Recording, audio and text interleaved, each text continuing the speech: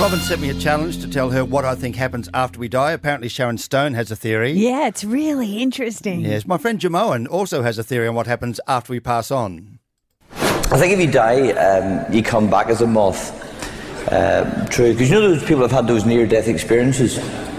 They always talk about being drawn. I could see this light, and I had to go for it.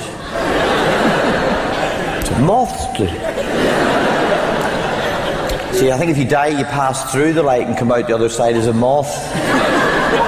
Thinking, shit, I've got to get back in there again. I guarantee you that is not what Sharon Stone says. All right, then. However, I will play you what she says next. Sure. Terry Hansen's a stand-up comic. He knows a thing or two about dying. Oh, thank you, Bob. It's Robin, Terry, and Bob on 97.3. Okay, Terry Hansen, the woman that brought you medicinal horoscopes and white light affirmations would like to talk to you about what you think happens when you die. Okay, I'll say this very quickly but carefully so I don't want to offend anyone in their own beliefs. No, this is your This is opinion. my You can have your opinion. Okay, short answer, nothing. Okay, straight away, we're done.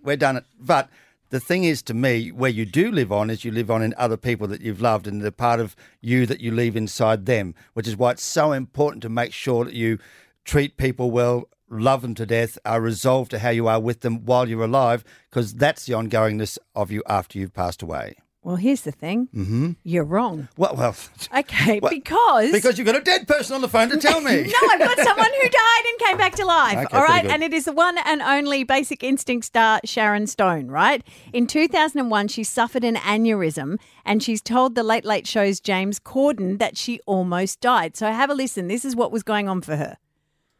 And so I said, am I dying? Because I realized this is a bad situation. This is way too quiet. Nobody's helping. Nothing's happening. And he stroked my hair. And I thought, oh, yep. Yippers. And he said, you're bleeding into your brain. That was it. And I was just gone.